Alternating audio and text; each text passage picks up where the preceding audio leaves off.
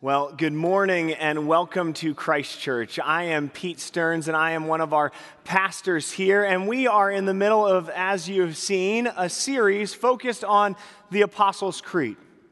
Well, if you haven't been following along with us, or you are in fact new to Christianity altogether, the Apostles' Creed, simply put, is a statement of belief that is shared amongst this congregation, but also among congregations across the globe, and in fact, throughout the course of Christian history. It is a declaration of what we believe to be the core tenets of the faith which we follow. It is a guideline for how we might engage in the Christian life. This week, we dive into the stanza that states, "We believe in the Holy Christian Church." As I read this, I pause for a moment because this feels like a bit of a departure from the statements we've been making over the past few weeks.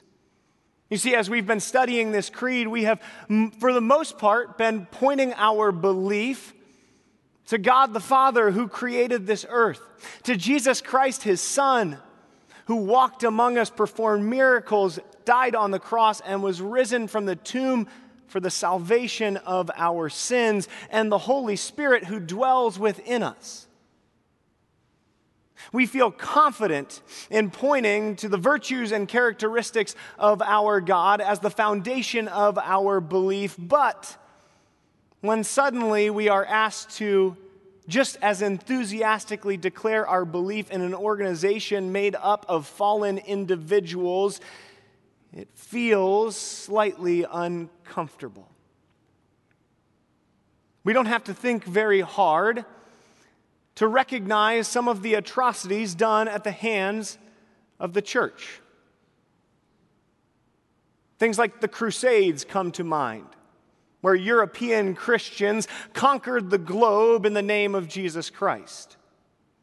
The colonization of the continent of Africa, in which the Roman Catholic Church felt that it was their religious right, if not their actual responsibility, to bring their systems of government and civilization upon indigenous people, suppressing their culture, their way of life, leading to great suffering and slavery. We think about the Ku Klux Klan, an extremist hate group that in many cases was built upon the shoulders of Christian leaders, elders, and pastors. And you see, it's in this recognition of the somewhat messy history of the church that we pause slightly when we are asked to profess our faith in the body of believers with the same enthusiasm as we point to the character of our God. What is my hope that through our conversation today, we will begin to ease some of those concerns so that we might enter together, declaring confidently our belief in the Holy Christian Church.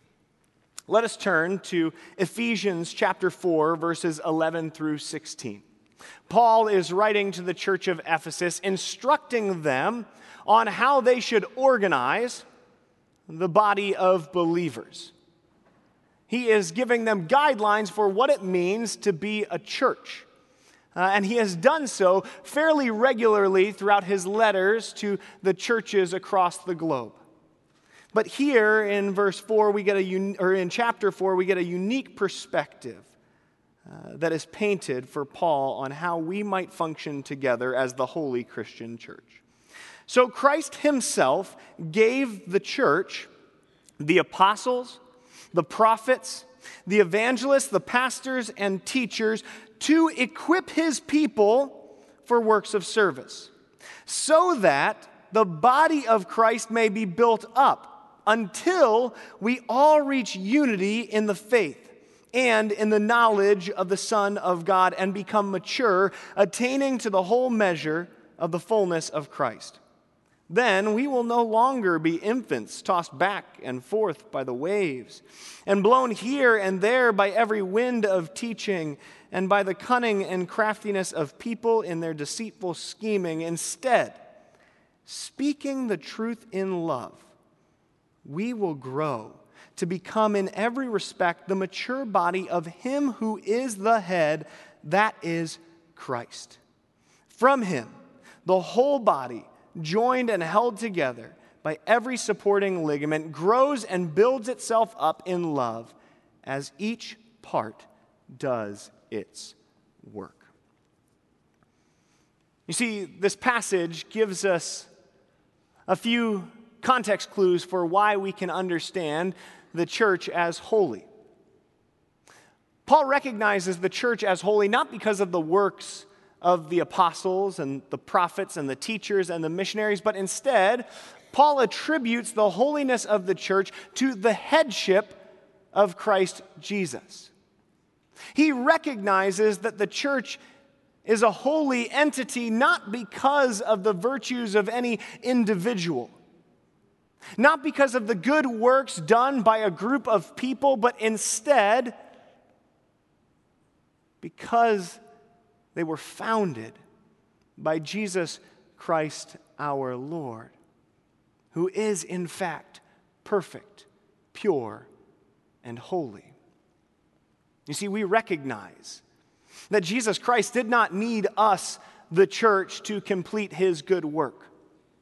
He could have redeemed all of creation in His time here on earth, but instead chose to invite us into personal relationship with Him as the bride of Christ, so that we, as a body of believers, might become transformative agents in this world, so that we might point to our headship in Christ Jesus. And so in the Apostles' Creed, when we claim with confidence that we believe that the church is holy, we do so not on the merit of any organization, but rather because of the character of our Christ. You see, the second interesting component of this passage is a recognition of the diversity of believers. And this is not an obscure thought or concept. Instead, this is a sentiment that is reiterated over and over and over throughout the New Testament. You see, Paul recognizes that the diversity of believers actually draws us into unity. We recognize fairly regularly that each and every one of us has been gifted uniquely. We have been given different talents. We have been given different passions. We have been given different blessings, but we've also been given different worldviews and ideologies.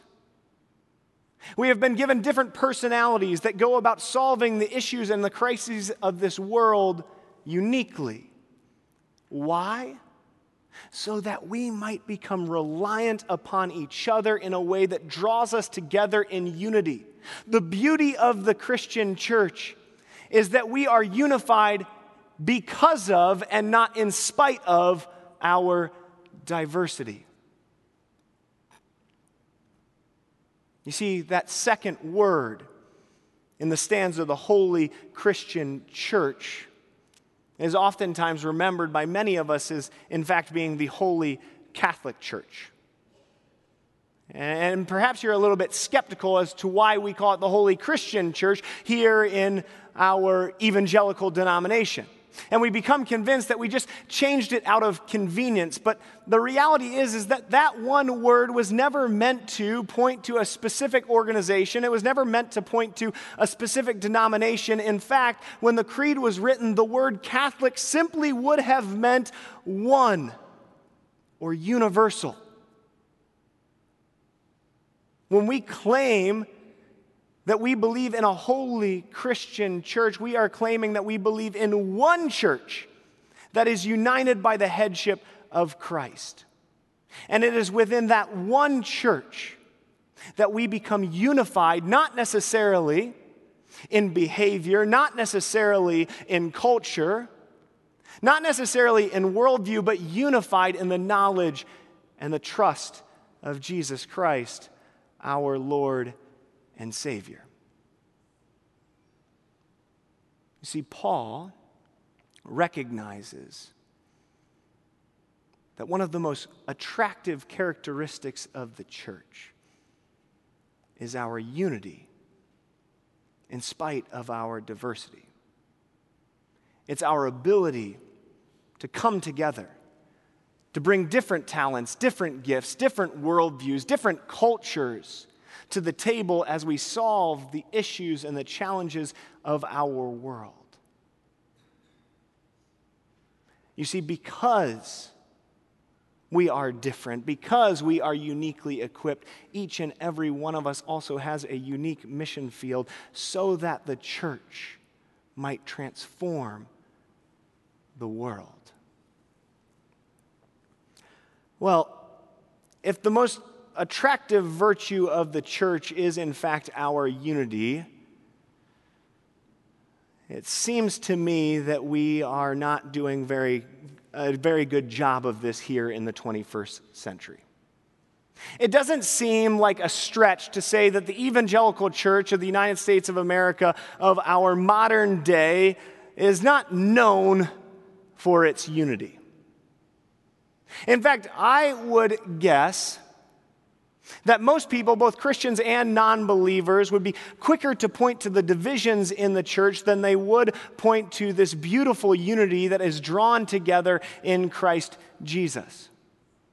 You see, it seems to me that if there is an issue upon which we might have differences of opinion, the church has them. We stand on either side of the line when it comes to politics, social justice, race, gender, sexuality, baptism, classic or contemporary worship. And it's not necessarily problematic that we hold different ideologies and different understandings. It's the fact that in the midst of those differences, we respond not with healthy discourse,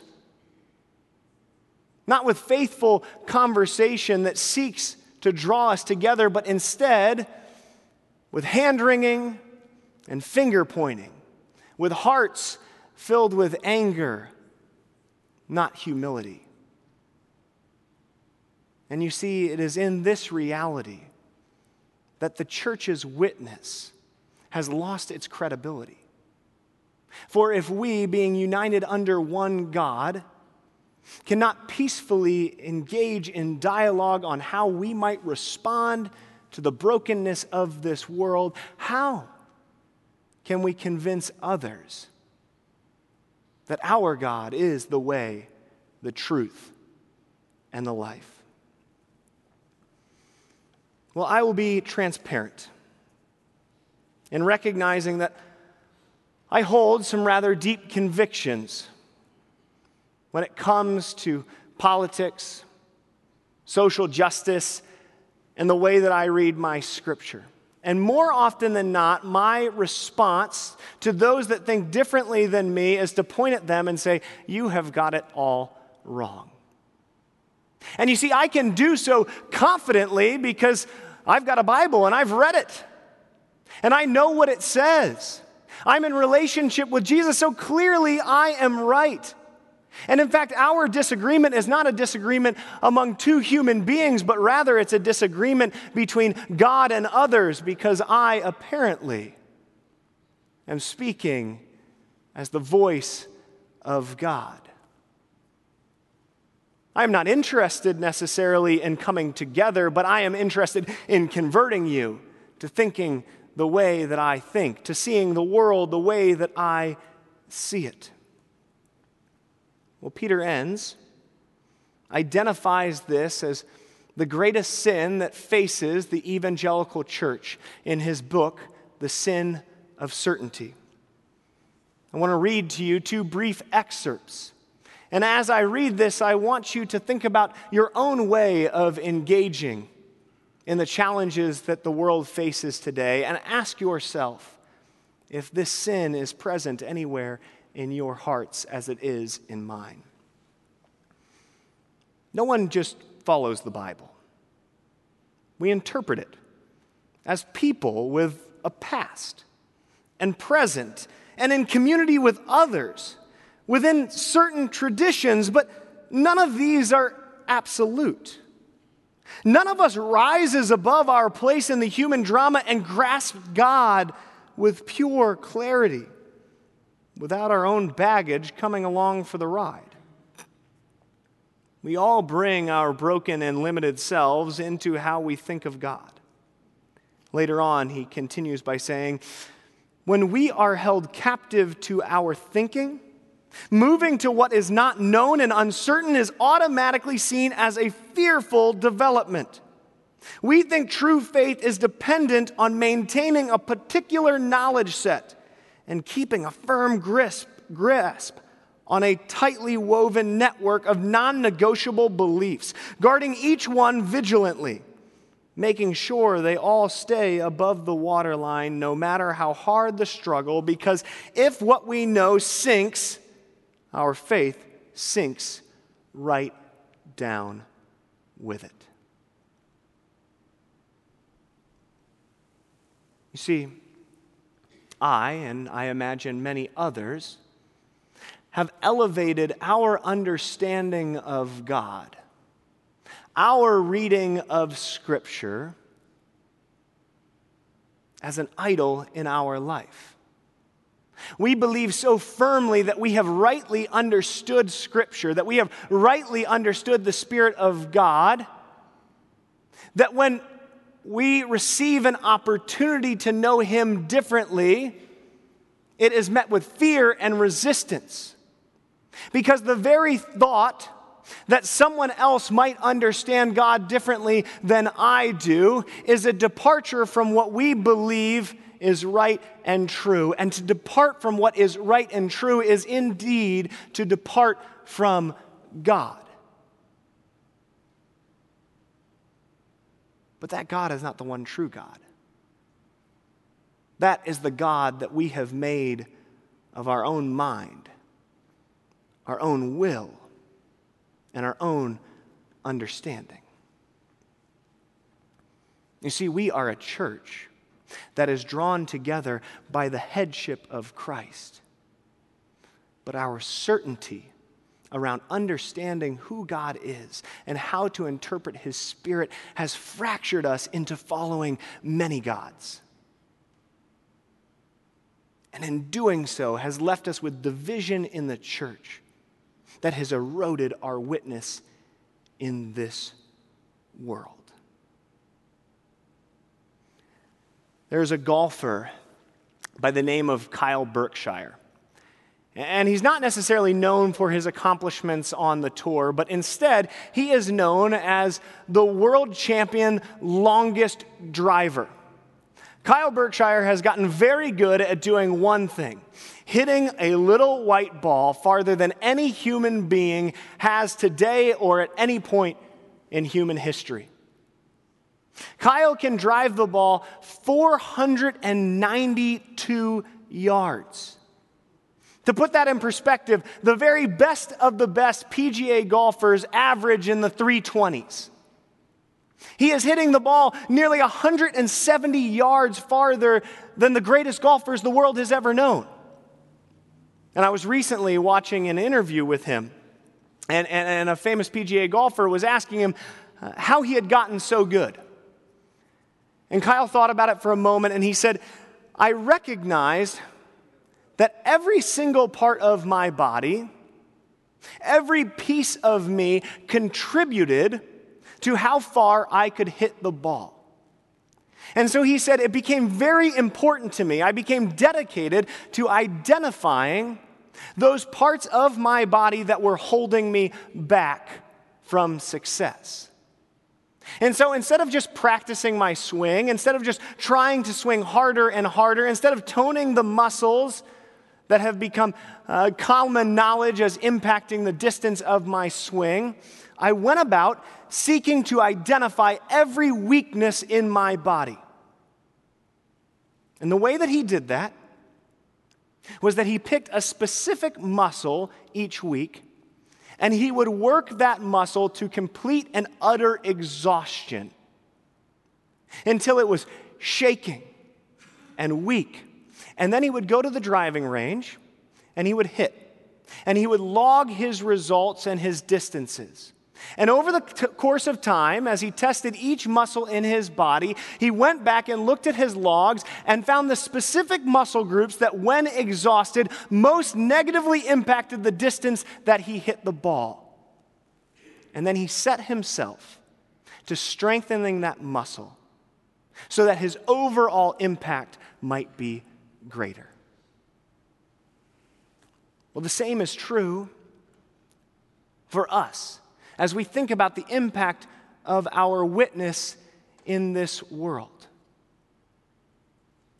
We must look at our body, at our spirit, at our mind, and recognize those areas of weakness that are negatively impacting the way that we might transform the world as agents of our Lord Jesus Christ. I think oftentimes we have bought into the myth that our sin has circumstantial impact in our life. What I mean to say is that when I lie, it has a negative impact in a specific instance. It is hurtful because it is dishonest to the person I am lying to in that moment. When I steal, that is wrong because I am taking possessions from someone in that moment. When I commit sexual sin, it is wrong because it is a betrayal of a specific loved one. And in doing so, we actually minimize the sinister impact of sin in our life. You see, sin has sweeping effects in our ability to understand God. We recognize sin as a departure from who our God is. And if all sin in our body causes us to depart from God, then it impacts the way that we understand our Scripture. It impacts the way that we discern His movement and His Spirit and His will in our lives. And I think we need to have the same attitude as Kyle Berkshire to identify that sin in our life and seek to eliminate it so that our witness might become greater. So that, as Ephesians 4 tells us, we might become focused in fullness of Christ Jesus, that we might become a better reflection of Him, recognizing that when each and every one of us specifically keeps our aim on Christ Jesus and eradicates the sin from our life, we will inevitably be drawn closer together. Instead of trying to tug the other person towards us, we should try to tug ourselves towards God. You see, I believe that this is one of the solutions to the problem of the divisions that we find in our church. But I'm curious to look at how Jesus, in His life and ministry, responded to this sin of certainty. And I want to open to John chapter 8, verses 2 through 11. Now, at this point in Jesus' ministry, Jesus has become a threat to the religious leaders of that day and age. And they are working hard to put stumbling blocks in His path so that they might accuse Him, so that they might break His following away from Him. And here they come up with a crafty solution. At dawn, He, Jesus, appeared again in the temple courts where all the people gathered around Him, and He sat down to teach them. The teachers of the law and the Pharisees brought in a woman caught in adultery. They made her stand before the group and said to Jesus, "Teacher, this woman was caught in the act of adultery. In the law of Moses, we are commanded to stone such women." You see, they're using this sin of certainty. We understand the law to say that this woman is deserving of death. Now, what do you say?" They were using this question as a trap in order to have a basis for accusing him. But Jesus bent down and started to write on the ground with his finger. When they kept on questioning him, he straightened up and said to them, "Let any one of you who is without sin be the first to throw a stone at her." Again, he stooped down and wrote on the ground. At this, those who heard began to go away, one at a time, the older ones first, until only Jesus was left with the woman. Jesus straightened up and asked her, "Woman, where are they? Has no one condemned you?" "No one, sir," she said. "Then neither do I condemn you," Jesus declared. "Go and leave your life of sin."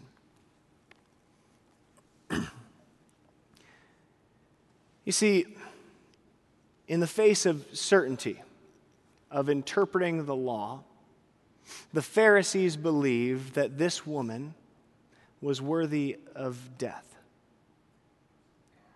But Jesus, in this passage, does not seem all too concerned with her sin. But instead, he looks at a crowd of people that are shaking their fists, that are also broken, who also fall short of the glory of God, who are also deserving of death.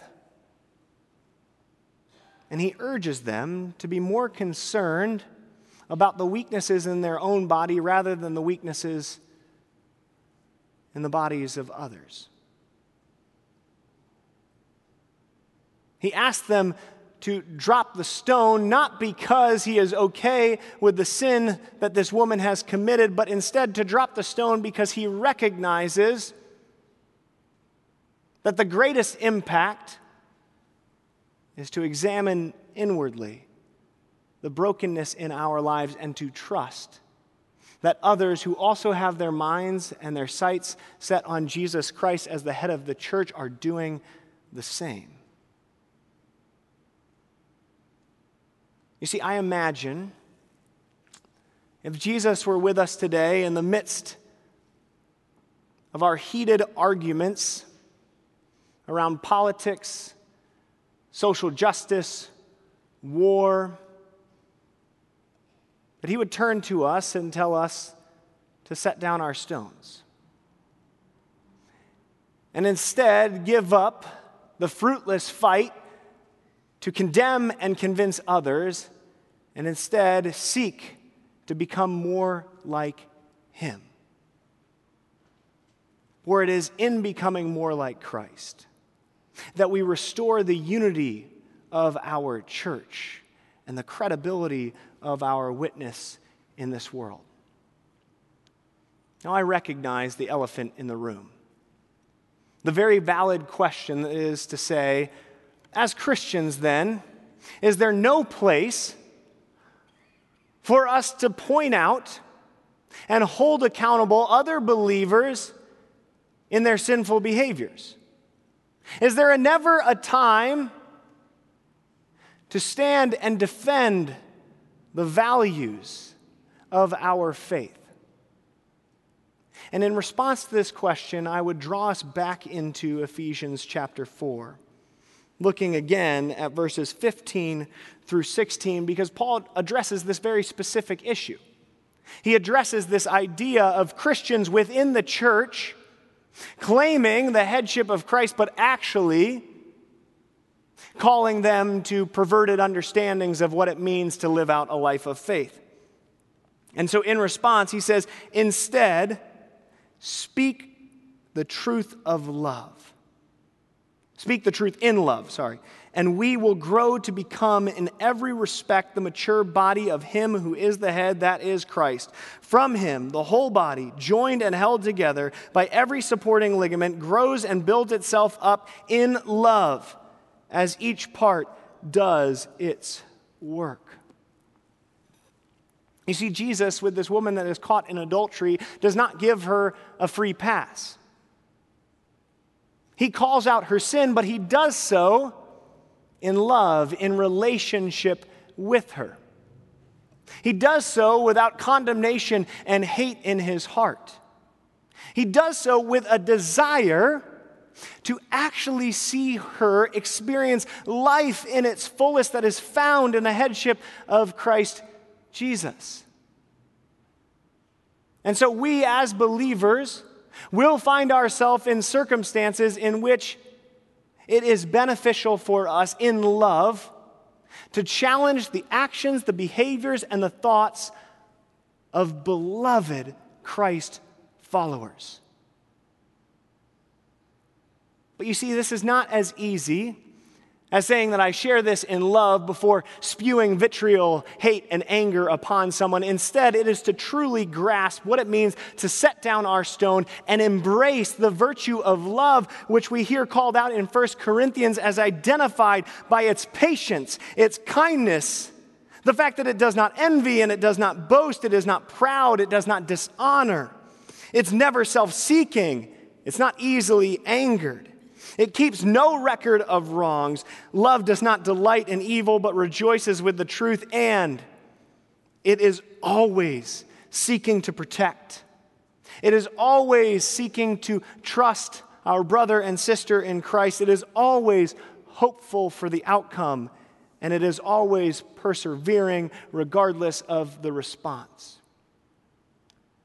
You see, when we can embrace this kind of love, when we can address the sin in our lives, then once again, we will be drawn together as the holy Christian church, unified in our pursuit of the headship of Christ, but diverse in the way that we engage with the world around us, uniquely equipped to have a significant impact on this world because of, and not in spite of, our diversity of thinking, behavior, ability, talent, and passion. If we want to restore our understanding of our claim of belief in the holy Christian church, then it begins by doing the hard work of eliminating the sin and the weakness in our body that negatively impacts our credibility. And it continues by reaching out in love to the brothers and sisters of Christ that surround us in a way that encourages them, in a way that seeks to protect them and allow them to have hope. Let us pray together. Heavenly Father, Lord, we thank you that you, in your humility, invited us, the church, to be your bride. Lord, we humbly admit today that we have fallen short of your glory and of your holiness. Lord, we admit that we have elevated ourselves and our thinking to be gods in this world, and in doing so, we have fractured your beautiful and holy church. Lord, today we commit to examine the sin in our lives that mars our relationship with you and in turn mars our relationship with others, so that we might restore our witness in this world and we might step forward confidently in loving accountability of those around us. We pray this in your name. Amen.